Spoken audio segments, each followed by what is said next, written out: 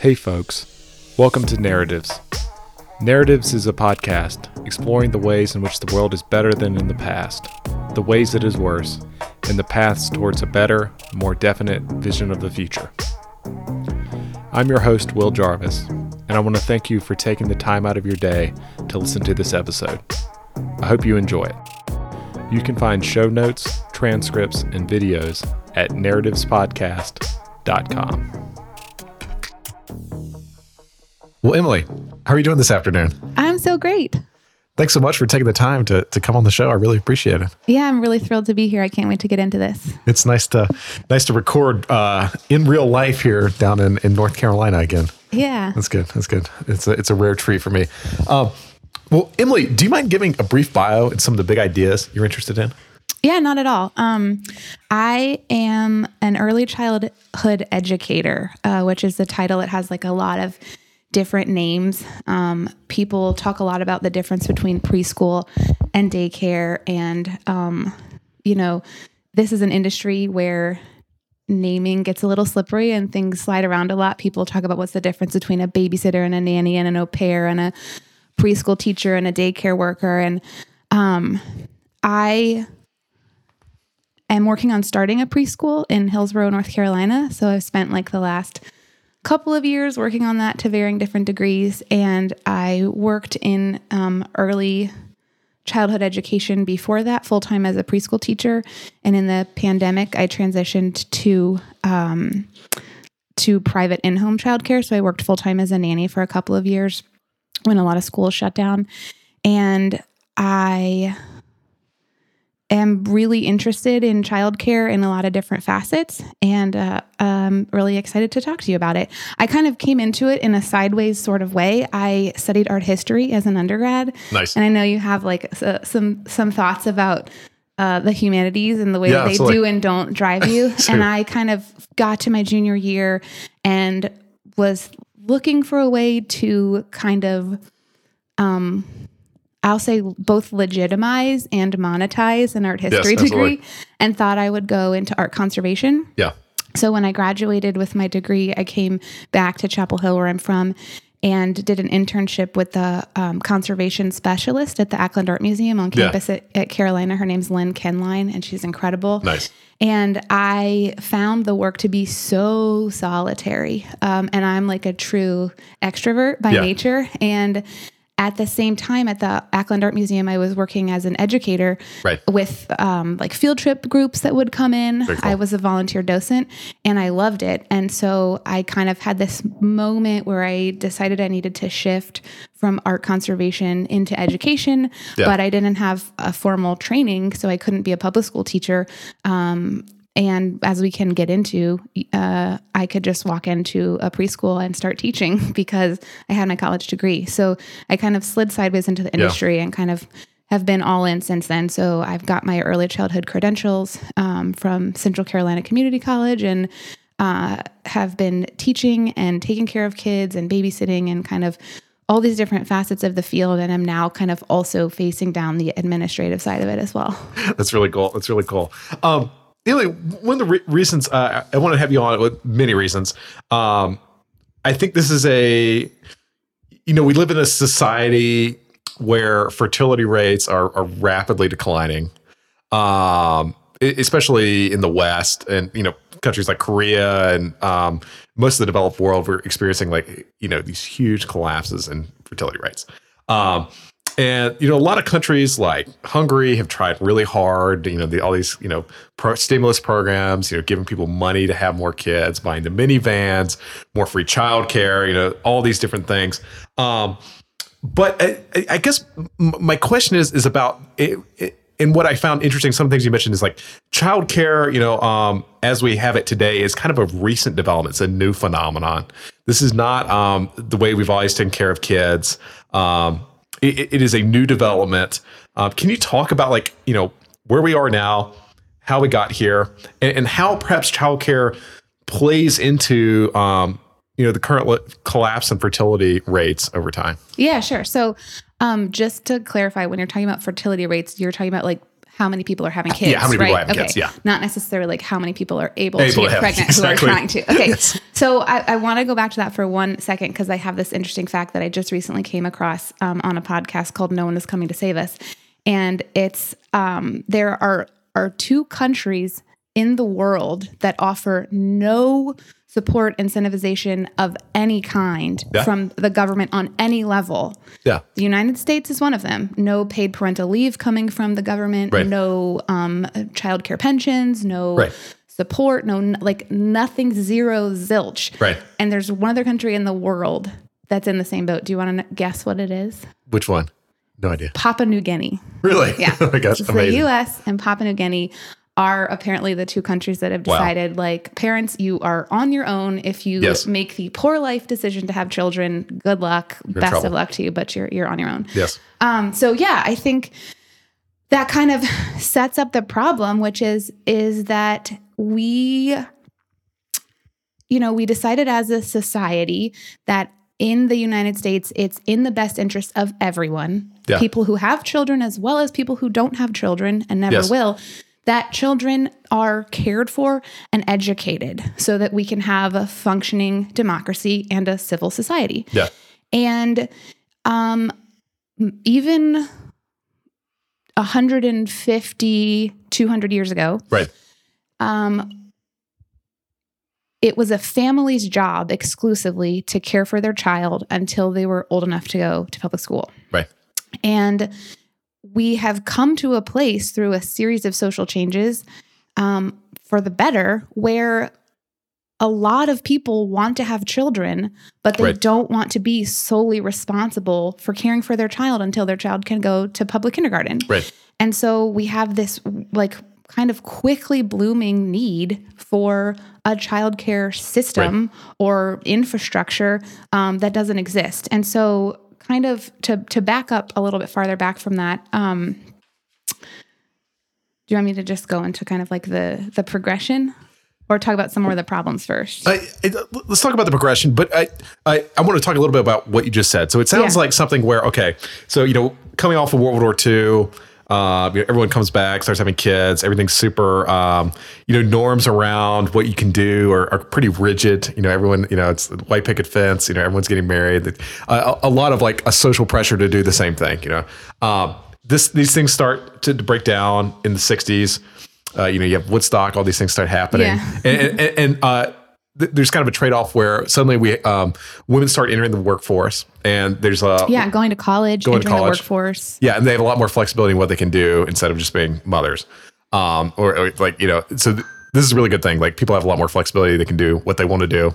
But perhaps this trades off against the fact that someone has to take care of kids. Mm-hmm. And so suddenly it creates a new industry where what do we do with children if both parents are working all the time? Yeah. So that question kind of was posed societally much earlier than this, much earlier than the 50s and 60s. You kind of like in the 1850s and 1860s, we have this realization in America that there are some women, and I want to be clear here that we're talking about white women.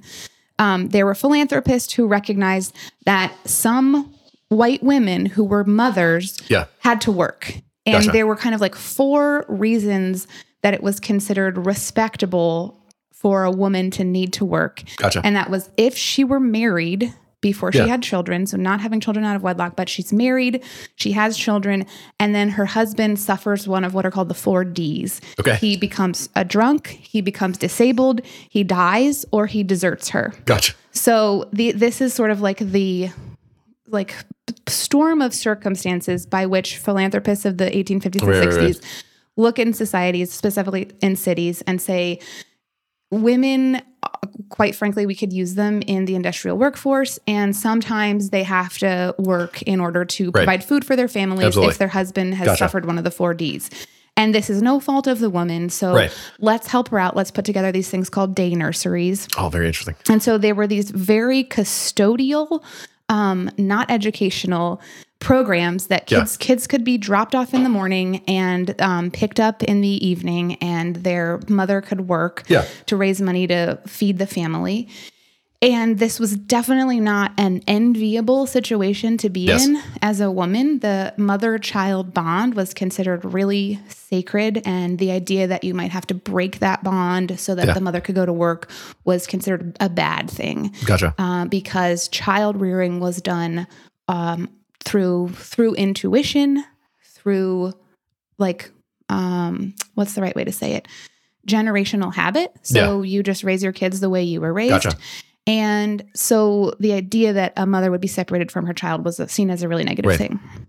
Yeah. Does that make sense? Yeah. So it sounds like more than anything else, it was actually industrialization that drove the move towards, childcare even existing even more than, these social changes that happened in the 1950s and 60s. I actually don't know that I can speak to what specifically.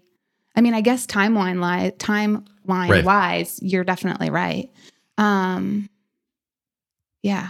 I imagine there were like other social awareness factors that played a role there as well. But yeah, I don't know that much more about it. And then something kind of interesting happened kind of right on the heels of that. In the early 20th century, you have more white women going to college, and you have the emergence of the academic fields of child psychology and child growth and development. Gotcha. So you're learning more about children's brains, and these fields grow really quickly in the early 1900s. And there's this major and pretty quick shift about the way people think about what best practice looks like when it comes to engaging with kids under 5. There's this moment, like light bulb moment of like, oh, like they can learn and they can be taught. And in fact, they have like really spongy brains that can learn a lot really quickly. And that's kind of like the beginning of what we now feel is true of about that period of time, 0 to 5, which is like a really huge developmental period and a huge opportunity for learning, and sort of like an important formative period. And the early child psychology and child development fields are the kind of the first academic fields that are pretty much exclusively developed by and dominated by women. Gotcha. And so like white women in academia, they got a toehold into the academic world. And because this was a fairly new phenomenon, there was a really strong desire with the academic field and the educational research going on to distance themselves from the custodial day nurseries, to make this like strong distinction and contrast. Like we're not custodial, we're different. And so in the early 1900s, you see the emergence of these like what became kindergarten, which then became tied to the public schools, these day schools that kids could go to for socialization with peers, to be observed by psychologists, to be taught by trained early childhood teachers kind of for the first time. And that comes along with this shift that maybe parenting by intuition isn't the right answer. Right. Maybe just doing what your mom and dad did to you isn't going to take us in a progressive direction overall. Right. And so you see these schools open up where kids would go for 3 to 4 hours, either in the morning or the afternoon. Gotcha. But their mother would accompany them and stay with them. So this is not a childcare scenario where the mother can then go to work or even go and carry out social calls or anything like that. This is an opportunity for the mother to then be further educated about how to best support her child during this time of growth and development. So it's sort of interesting that you have these two things developing sort of around the same time, but really separate. And then the kind of the third thread, of course, is that we're talking only so far about white women and white families. Yeah. So with the emergence of the day nurseries, we're still looking at the very end of slavery in the United States. So Black mothers are considered property of their owners, as are their children. So it's a totally different world when it comes to the way that we as a society see the mother's role. Right. And after the Slavery Emancipation Act, any non-white mothers were excluded, and any non-white families were excluded both from day nurseries as well as from the kind of burgeoning childhood development and education programs of the early 1900s. And something that developed alongside of the education programs in the early 1900s was the essentially the welfare system. They were called mothers' pensions a long time ago, 100 years ago. And the idea of a mother's pension had a lot of bipartisan support in its auspices. It was this really like warm, fuzzy idea that poor mothers should get help raising their children because that's just what a decent society does. Like, we all care about the children. It's important to everyone that they thrive. And so if a family is economically hard up, the state should step in and help. Exactly. And the policies put in place excluded non-white women, not directly, but there were kind of proxies in there. Right. So the example that I like to use is when you look at New Deal aid, you weren't eligible for that if you were a domestic worker or an agricultural worker. And so when you look at the sectors of the population that were like doing domestic housework, it was largely Black women. So it was a way to exclude them without directly calling out their race and gender. And then in the like 1950s and 60s and 70s with the civil rights movement, Black mothers were kind of at the forefront of demanding equal access to aid from the state to raise their families and rightfully gained access. And at that exact time, you see this pivot in the public perception of the welfare program. And whereas 50 years before that, it was this wonderful thing that everyone supported because like poor mothers sometimes needed help raising their children. Then you have the emergence of this myth of the Black welfare queen and women who were specifically having children or having more children in order to get extra income from the state, which just looking at the math, it was literally not possible to kind of thrive by having tons of babies. And so welfare reform of 1996 kind of turned that on its head, and it absolutely took away the guarantee of aid for low-income women raising their kids, and kind of put us in this place now where you really can't talk about childcare needs of a family or childcare as an industry, looking both at the consumers and at the employees and the owners without talking about the politics of like the racism and sexism that kind of got us here. Makes sense. It does make sense. Yeah. Absolutely. So that kind of brings us up to the current moment, I suppose. Yeah. It kind of does. The big hiccup between what I just went through in the current moment is the pandemic. Okay. Right. The pandemic messing everything up. We'll get to that. Can you talk about the current moment right now? Like what is the state of American childcare? Like, how would you grade us? And just generally, how would you grade the state of American childcare at this point? Like a scale A to F? Yeah, absolutely. I would give us like a solid D. Can you get it? Is a D plus a grade? Yeah, absolutely. I would give us a solid D plus. D plus. Yeah. Gotcha. Yeah. I think like there are kind of three ways that the system breaks down and fails. But I don't think I would like put us squarely in the failing category. Right. Just because from working within that sector, I can't bear to do, I think back on all my co-teachers that I've had and all the families I've engaged with and all the kids. Yeah. And I have like such a positive, joyful, encouraged, wonderful memory of that work that I can't slap a big red F on it. Absolutely. It's great. But I think one of the most challenging things that people talk about when they talk about childcare now is the way that it squeezes parents. Gotcha.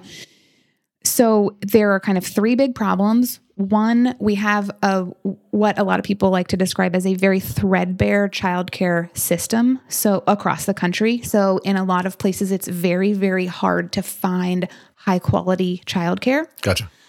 Once you find it, because it's in very high demand, it's really hard to get in. So you hear people talk all the time about like, my wife and I got pregnant. Before we even told our parents we were pregnant, we called all the local preschools and got on the waiting list because the waiting list can be 9 months, 15 months, 2 years. Yeah. And so you have to plan way in advance or you're totally shut out. Right.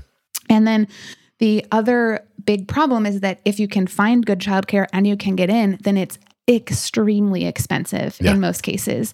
And so that's tough. Like it sucks in a bunch of different ways. And one of the things that I find really interesting is the part of that I think I have the most insight into is parents as consumers of childcare and how to know what good childcare looks like. Right. Because that's kind of a tough question. Yes. There's a lot of different factors. It's a really personal question because good childcare looks really different to different people. Yes. Maybe you're a Christian family who really wants to pick a childcare where your child is going to be taught every single day about our Savior, Jesus Christ, and that's like the most important characteristic of a facility. Or, maybe your family has a really different philosophy that's important. And so, because childcare is not public the way that public school is, there are all of these different types of schools kind of competing for parents' dollars when it comes to what the value systems of the families are. Makes sense. And so I think that when you think about a parent being a consumer of childcare education, they're kind of a short-term consumer, right? When you've had your first kid and you're like looking on Yelp at all the childcare facilities in your town and the surrounding areas, you maybe don't know what to look for. Right. And so you go and tour a bunch of schools and you're just kind of trying to get a feel for what a good school looks like. And so a lot of schools have relied on kind of like two specific things to draw parents in. And in my mind, the two things that they rely on or like kind of capitalize on are really misleading. And the two things that people rely on are like having really beautiful, top-notch, sparkly facilities. Right, exactly. Right? So like a really nice building that's kept incredibly clean and we throw away all our blocks every 6 months and buy new ones that don't have teeth marks in them. And our books don't have any ripped pages. And it's hard to keep your stuff and your place looking nice when you have 0 to 5 year olds running around. But I think that has a dazzle factor that's a little bit undeniable to parents who are the consumers, right? And then the other thing that a lot of facilities rely on that's become increasingly popular is just like the hyper communicative nature. So there are a lot of apps that you can use. One of the most famous ones is called Bright Wheel, and parents log on and teachers log on, and it's a way for them to interface throughout the day. Yes. And so they can keep track of like how often your child's diaper is soiled and whether it's like poop or pee and how much of their snack they eat and how much of their lunch they eat and how much of their breakfast they eat. And you can upload photos of them from like every period throughout the day. And so parents like that kind of attention and that kind of that detail. They like getting that detail. And they think, oh, this must be a really good school because everything's so legible. It's legible. And and it's well organized and they're sharing all this information with me. And there's this idea that the most important thing when you hand your child over to someone else is that you can trust them. Yeah. And if you don't know them, how do you do that? Right. Well, you literally have them communicate every single thing that happens with your child throughout the day. Yeah. And then you don't even really have to be able to trust them. You're kind of there by proxy, right? Exactly. And I think it's really dangerous to consider those kind of the main two markers of quality. Right. And so when parents come to me and they say, you've worked in a couple of different schools in the area. You've been in early childhood education for a long time. I'm looking for a school for my infant, for my toddler, for my 4-year-old. What programs are good? What should I look for? I give the same answer every time. And I'm going to give you a little bit of background about why. What I tell them to ask is, what is your teacher turnover rate? And I want to know how many teachers who work at the school have been there for a year, how many have been there for 3 years, how many have been there for more than 5 years. And it's an industry that historically has just rapid fire turnover. So you can't compare it to a lot of other job sectors where people might stay longer. And also, in general, our society is trending in the direction of people job hopping more frequently. Here in the Triangle, that maybe even happens more than normal because this is a transitory area with people coming through because of the universities. So you have to take all that into account. Yes. But the most important thing, bottom line, undeniably, about a childcare center being good or bad is that the child has to be safe and they have to feel safe. Nice. And those aren't always the same thing. In fact, they're often not the same thing. So for a child to be safe, you have to be in a well-run, organized facility where the teachers are attentive, where the environment is set up carefully so that there aren't a lot of hazards. there are a lot of pieces of environment and policy that go into keeping children safe. Right. But for a child to feel safe, they have to have a bonded and predictable connection to an adult who's reliably there at the center. I see. Gotcha. So even if you're getting your Bright Wheel update every day saying your child ate 3 crackers and pooped at 10 a.m., if there's a different teacher at the first of every month filling that out because the teacher turnover is really high, then your child is going to have really negative developmental consequences from that inability to bond with an adult at school, from the inability to have a predictable environment. Right. And it kind of makes the entire program suffer. The parents, the children, the other teachers, the administrators. So to me, teacher turnover, like having high teacher turnover or low teacher turnover, is the best predictor of quality. But it's something that's never easy to really judge. Right. All you can do is like ask a center and hope they're telling you the truth, you know? So I think that one of the reasons it's hard for parents to know potentially how to judge a program is that they're short-term consumers of childcare education. So you have your first kid, you're looking around for a good center. This place down the street, you can get in, it's available. You can afford it. They'll tell you how much yogurt your kid ate. You feel like you're getting all the info you need. And if you think about the way consumers engage in other markets, you need a little bit of trial and error time potentially. Right. Exactly.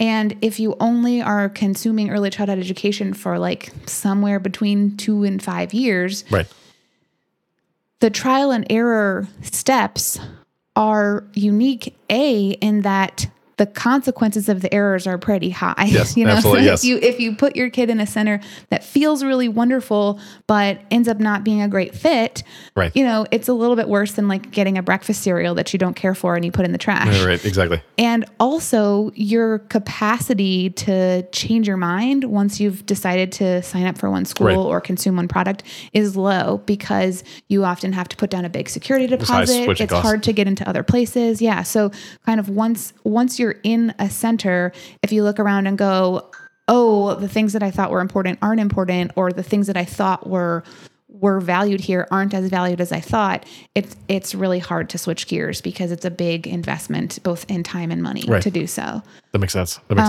Yeah. So this actually sounds quite important, because you know, what I remember from my developmental psych days, you know, there's kind of these 3 factors that play into, you know, outcomes at the end of the day for kids. It's like, you know, your genetics, it's your shared environment, and then it's your, you know, your family environment. And it seems like shared environment and genetics play the biggest role. And shared environment is the biggest like asterisk I have, where it's like, wow, that seems like a very difficult thing to quantify. But the shared environment is like your school, like what's going on, like with your peers and with your teachers. So it sounds like having, you know, consistency is one of the most important things you can screen for and look at. That's my opinion for sure. And that opinion comes from my own experiences working in facilities that had both high and low teacher turnover rate, and kind of seeing the systemic impact that those trends have. Makes sense. No, it makes a ton of sense. I'm curious, when we look at the price of childcare now, what do you think the biggest driver of like of why it's so expensive is?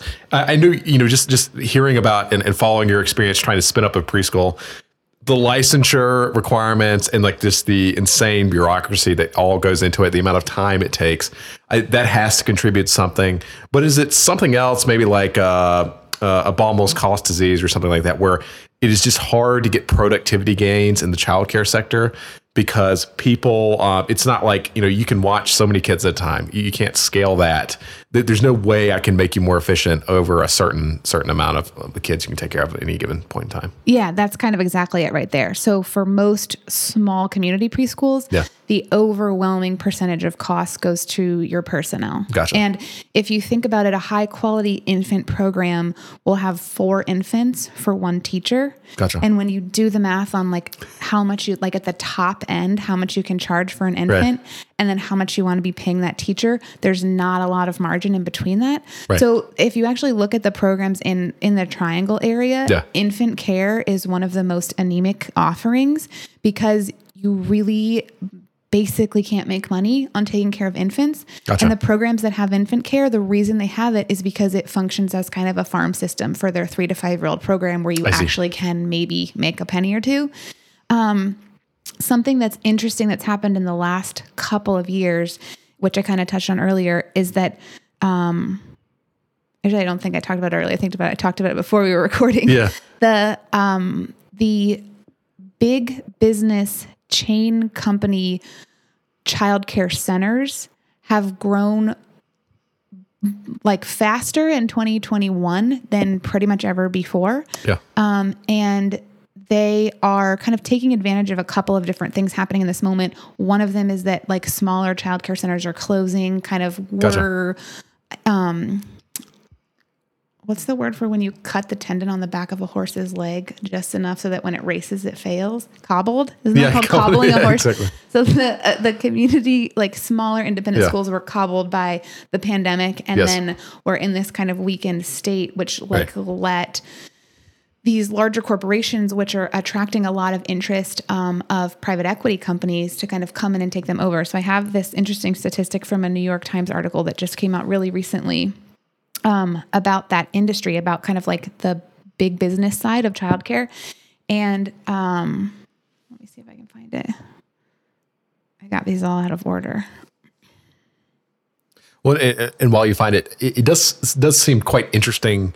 You know, in context, it makes sense that private equity has been able to sweep through and buy up, a lot of practices and childcare centers and roll them up, because I've just seen you struggle with, how do I get capital to get started? Right. Yeah, exactly. And they have the extreme ability to get a lot of leverage and a lot of capital and aim it at this problem. And so one of the reasons that has happened is because of the pandemic, right? All of a sudden, we're talking about how directly childcare impacts the economy and the job market. Exactly. And it's sort of like childcare is open and people can go to work, or it's not and they can't. Yes. And there's not. So the pandemic really highlighted the importance of predictable, dependable childcare. Exactly. For for the broader economic success of the nation. So that was why you have all these investors and other sectors as well, not just private equity investors, but kind of other people all of a sudden looking at this small piece of our infrastructure and realizing how important it is and talking about it a lot more and stuff like that. So the 50 largest for-profit childcare chains opened or acquired 537 new centers in 2022. Oh, wow. And like I said earlier, like the rest of the sector is literally withering on the vine. Like centers are still closing. There's this huge labor shortage where so those types of bigger companies can charge premium prices, and just simply because of their volume, they can weather something like a pandemic better. And then they also can react better to the labor market pressures than a small company can. Right. So something that's happening right now really frequently is that smaller scale 2, 3, 4, 5 classroom single location centers are not able to compete for labor with companies that are charging that are paying $20, $15, $20 an hour and offering really competitive benefits. Right. And that's something that breaks my heart, because that's the job I have and had. And I want to create that job for other people by opening a school that really elevates the early childhood teacher profession and makes it into a career and makes it something that you could raise a family on. And I can't balance my budget to make that happen. Right. Kind of just because of of on a small scale, the way the labor numbers and the tuition numbers work out. Right. And I know this is not your ambition, but do you think it is possible it might be your ambition, but do you think it is possible to create childcare centers at scale that actually do a good job? Can you talk more about what you mean when you say at scale? Like you're talking about like the nationwide corporation? Like, could you do a nationwide corporation that actually does a good job at the end of the day? That's such a good question. And I need to think about that for a second. Because definitely, like in context, like, so what's private equity doing? So private equity sees this opportunity where they go in, they say like, okay, we can buy up these firms, we can fire a bunch of people, we can clean up operational processes, we can squeeze more margin, we have cheap access to capital. And so we can kind of leverage that up and get better returns. But is there a way to do it where, you're mission driven, like we really want to help the kids, and we can do a good job, we can make it affordable, we can use economies of scale to actually bring costs down and make the math work? Is that possible? Yeah. Okay. Yeah. I think theoretically, for sure, definitely. Gotcha. It's not happening right now in any way. Yeah. And I think one of the really important things to think about here are the like natural tension between education and business. Yeah. Right. So if you think about why it's really important to have a public education system rather than a privatized education system for K through 12, there's a really strong argument to be made there that you can't run a public education system like you can run a business.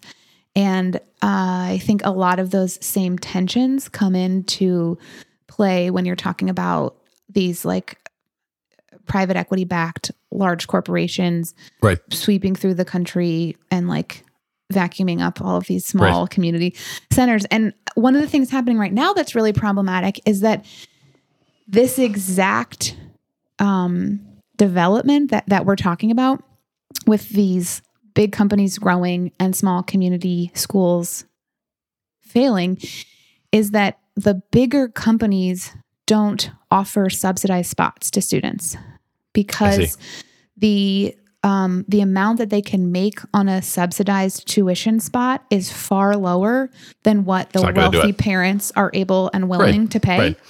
And so a lot of these like top companies, some of the main ones that come to mind are Bright Horizons. There's a Primrose Academy chain. There's a Goddard School. All of those have locations here in the Triangle. I'm not sure about Bright Horizons, but I know there's a Goddard and there's a Primrose.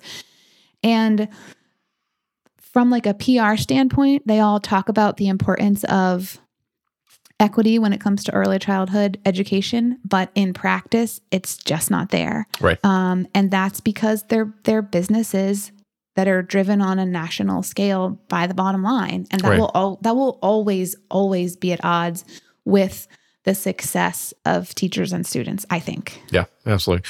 I do think I would love, Emily, I would love to see you try and tackle this problem, because I do think there actually is an answer here where the problem currently, as I see it, and as how you've described it to me, is that private equity backed childcare, it is truly like a spreadsheet game for the people running these companies. Yeah. But I think a founder backed national chain and founder run for a long time could actually solve a lot more of these problems, because you can put different things first when the founders of these organizations are still in charge. Like this is from startup land, which is where I'm from. Right. But you can when founders are still in charge, the mission can still come first, if that makes sense, in a way that it cannot when you have professional MBA managers come in, the Harvard, Stanford, Wharton, private equity folks come in and they want to, what do they want to do? It's all about squeezing process efficiencies. And at the end of the day, the kid just gets squashed out of the equation. Yeah. Yeah. It's a really kind of interesting way to look at like traditional market forces on a business, because it doesn't quite fit the mold, because if you consider a school kind of like analogous to a business, your customer is the child technically, right? I guess the parent. The parent. It's kind of the parent. But so you're trying to serve. It gets a little bit murky when like the best interests of the child, when they're at odds with the best interests of the company, kind of like get steamrolled. Yes. Yeah. I do think you could actually you could get past it if you were a founder-led company and you made these things explicit, but you cannot with MBA managed massive childcare conglomerates is what I see. In a lot of ways, when you're talking about the economy of scale of it's undeniably attractive, right? Yeah. Because there's a stability to weather things with the size, and it just kind of opens up the door to more potential resources. Yeah. And you also have to invent the wheel fewer times. You know, one of the criticisms, there was a comparison in this article in the New York Times about private equity in childcare post-pandemic. And they interviewed a woman in Maryland who runs her own small community-based preschool. And she has 50% or more of her students are subsidized students. Yeah. So she has a really, she has a blend of students in her school that represents the socioeconomic blend of her greater community. Right, yeah. Whereas the schools that they're comparing her to in the direct area, which are these Bright Horizons, Primrose Academy schools, they just are the whitest, wealthiest kids in the area. Exactly. And so there's a real value to that. But she was saying, if I were part of that franchise, I would have someone else doing my marketing. I would have someone else doing my bookkeeping. And I would be able to do what I really want to do as an educator specialist, which is focus on supporting the teachers, focus on supporting the families, focus on best practice about learning about, how we can change our environment, how we can tweak things here and there instead of figuring out how to update to the newest version of QuickBooks. And so there's a way that kind of sharing those resources on a large scale is really appealing for sure. Yeah. Yeah. And you cut costs that way. And if you did it the right way, you could really make things better. Very cool. I want to talk a little bit now. This is an issue that is actually getting traction kind of across the political spectrum now. I think people understand that we've done a bad job supporting families generally, especially with, I think in the context of the child tax credit, which has gotten good support from across the aisle, from Orrin Cass and folks like that. And I hear a lot of my friends on the right who are actually interested in these kind of family support programs now, I think, in context of the pandemic and a lot of things happening. Do you think there's a good future there for more federal support? Yeah, I do. Okay. And I think, well, I don't know. I really hope so. And I think that there are kind of a couple of things coming together at once. We were at this point in time where there was and continues to be so much research coming out about the importance of the 0 to 5 years, both from simply a formative perspective and in how formative those years are, but also in terms of what quality care and quality support for a family during that time can indicate way down the road for a child in terms of life success. And so there was already this increasing interest, increasing funding, kind of growing momentum in that field pre-pandemic.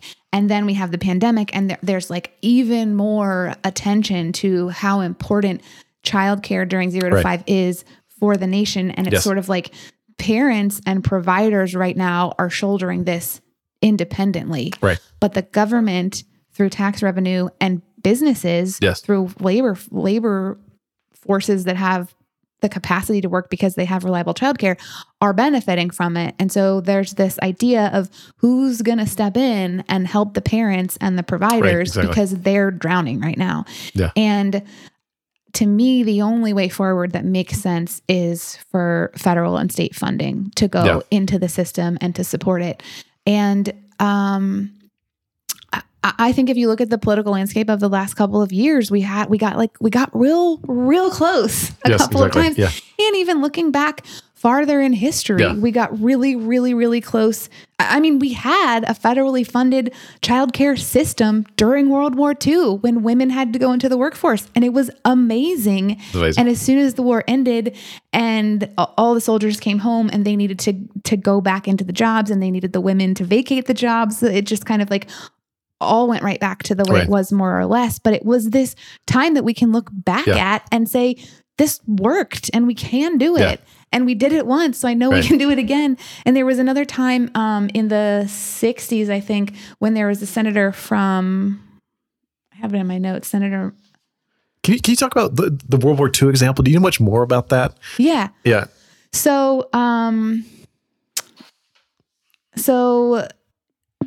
the Landum Act, I think it was 1941. Let me find my notes. Yeah. The Landum Act of 1941 put into place a system of federally funded childcare centers for 0 to 5 year olds. Yeah. And they were designed around shifts that their mothers would be working, going like, thinking of Rosie the Riveter flexing her bicep, like that's who they're supporting.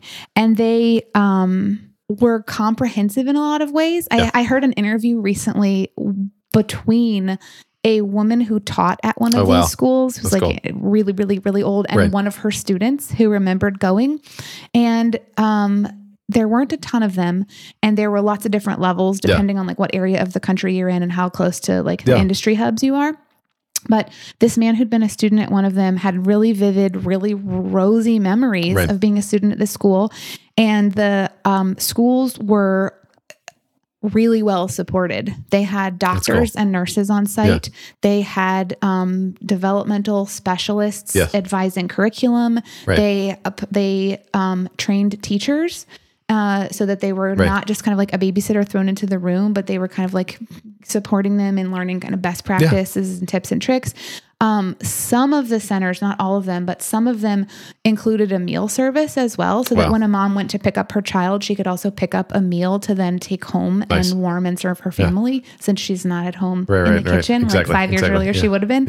And so it was this like kind of idyllic, really beautiful, expensive, but necessary, deemed necessary, support that families got in this time when kind of like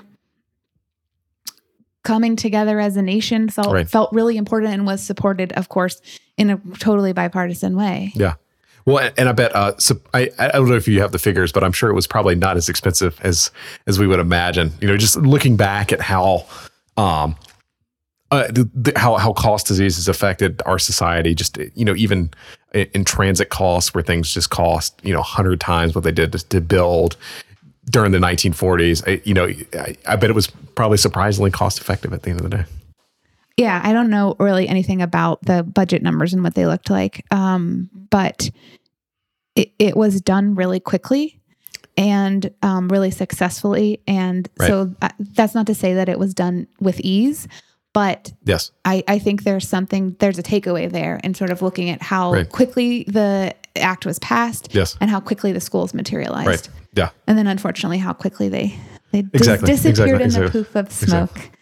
Yeah. But it is a good reminder that we do have the ability to do things like this, and it doesn't have to take long, but we have lost a lot of state capacity, a lot of talent or something weird has gone on where our government is just not as capable as it used to be, in the 40s and the 50s.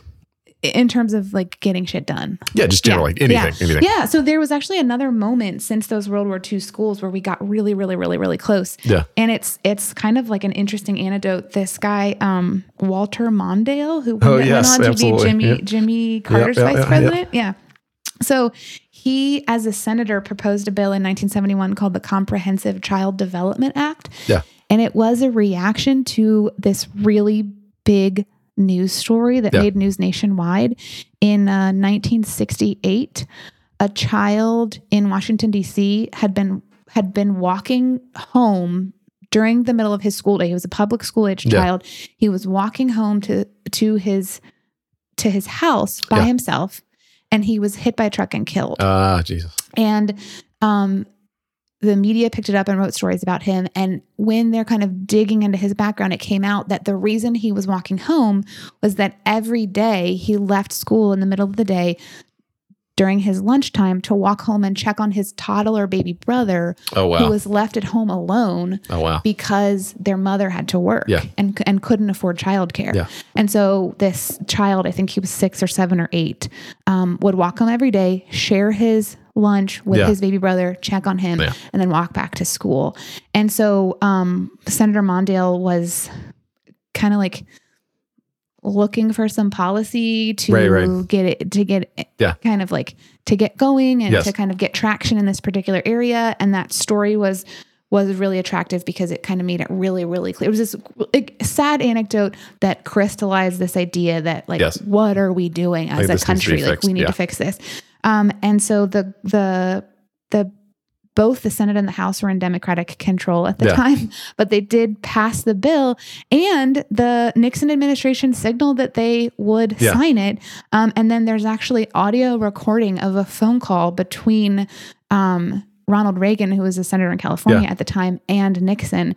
And it's impossible to say specifically that interaction or that phone call is what caused Nixon to ultimately veto the bill. But in this phone call that you can access, he's saying, this is a really big problem. This is people who want the state to take over the rearing of the child, which should be something that mothers do, and sort of this kind of in my mind, it's like this anti-progressive reason to kill this bill. But that's another moment. We look at the World War II schools. We look at kind of the mothers' pensions and the day nurseries and all of these steps that we've taken along the way to say this is something that as a society we think is really important, that we think we need to do and we need to provide. And kind of since the 70s, we've just been sleeping on it, and nothing has really happened until, you would never hope for a global pandemic to highlight something like this, but it has put a lot more eyes on the issue for sure. Made things much more clear at the end of the day. Yeah. It's really cool. Made things much more clear to a lot of people for whom they weren't already clear. Because there were a lot of people who were already really aware of it, really aware of kind of how challenging a lot of things were from a lot of perspectives. That's great. Very cool. Very cool. Well, Emily, is there anything else we haven't covered that we meant to cover? I wanted to just take a minute to talk a little bit about why I think this is a really important field. And yes, absolutely. Because we've kind of spent the last little bit of time trashing it essentially and talking about a lot that's wrong with it. Yes. And my experience as a preschool teacher, when I worked before the pandemic, when I worked full time as a teacher, I worked really hard. I worked full-time hours in the classroom. And then I also I was really lucky. I was at a job where I had paid planning time and I had benefits and I made a living wage. And that put me in a pretty elite category when it came to daycare workers and childcare providers for children under 5. And that, honestly, taking that job was the first time that I thought maybe this can be a career, because I had worked in preschools before and thought this is just something that some women, because I'd only ever worked with women, some women do until they're 25, 26, and then they have to get a real job because you certainly can't support a family, but you can't really support an individual adult on the money that I was making at other centers where you're making $8, $9, $10, $11 an hour. But I think of this joke that's sort of knocked around in the industry, which is why did the preschool teacher cross the road? Yeah. And the answer is to get to her second job. Oh, geez. And when I was working full time, I just poured myself into my job. I worked so hard. I was young and I didn't have a family. I didn't have a lot of other things that I divided my time between. But before and after work, I coached classes in a CrossFit gym for extra money. I played drums in a rock and roll band, which was an extra source of income. And I did a lot of like babysitting, nannying, house sitting on the nights and on the weekends so that I could kind of cobble together what felt like an income that I could live the life I wanted to live on. And most people could only do something like that at a certain point in their life. You know, that's not something you can kind of carry on long term. That's not true. It is something that lots of people carry on long term and do forever, but that's really unfair. And so I kind of got interested back then, looking at myself, looking at my coworkers, looking at the way all of these centers were designed, which is you build a center and then you hire people who are young and don't have a family or who have a partner that makes 3 times more money than them. And those are that's the pool of people you can hire because that's what you can afford to pay or what you're choosing to pay. And so I felt like there just had to be a different model to work from or to create because I think that this is a job that's really, really, really important and really fun. And I think I put this in my notes, but I hate using the word rewarding because it's so like, ugh, I teach because it's rewarding. It just sounds really trite, I think. But what I mean specifically is that when parents have 1 child or 2 children or 3 children under the age of 5 all at once, that's the rush hour of their life as a family. Like it's crazy.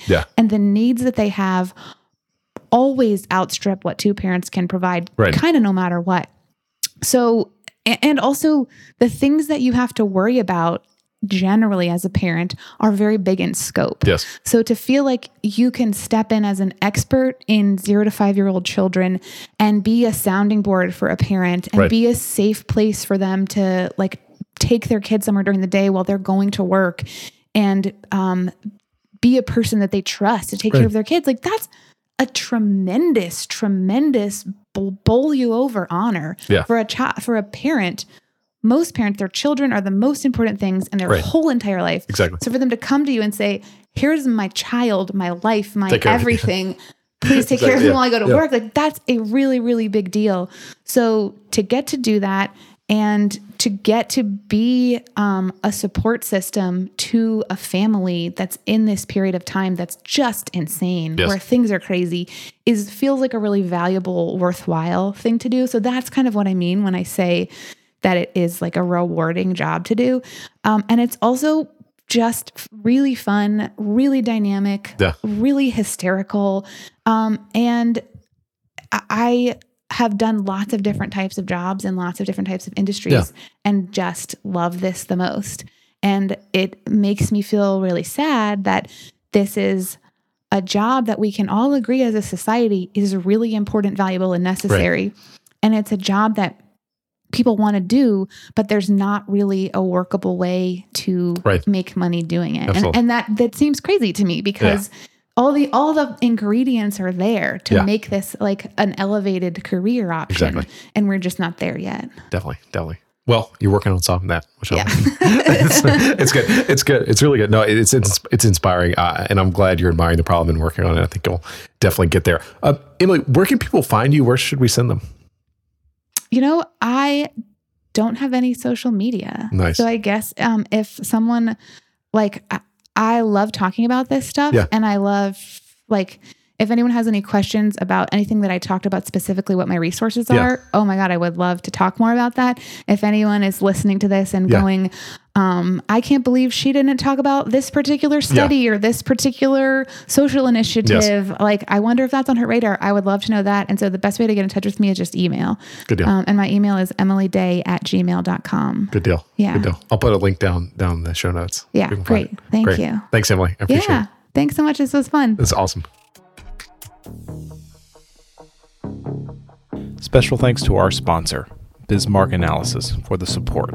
Bismarck Analysis creates the Bismarck Brief, a newsletter about intelligence-grade analysis of key industries, organizations, and live players. You can subscribe to Bismarck Brief at brief.bismarckanalysis.com. Thanks for listening. We'll be back next week with a new episode of Narratives. Special thanks to Donovan Dorrance, our audio editor. You can check out Donovan's work and music at donovandorrance.com.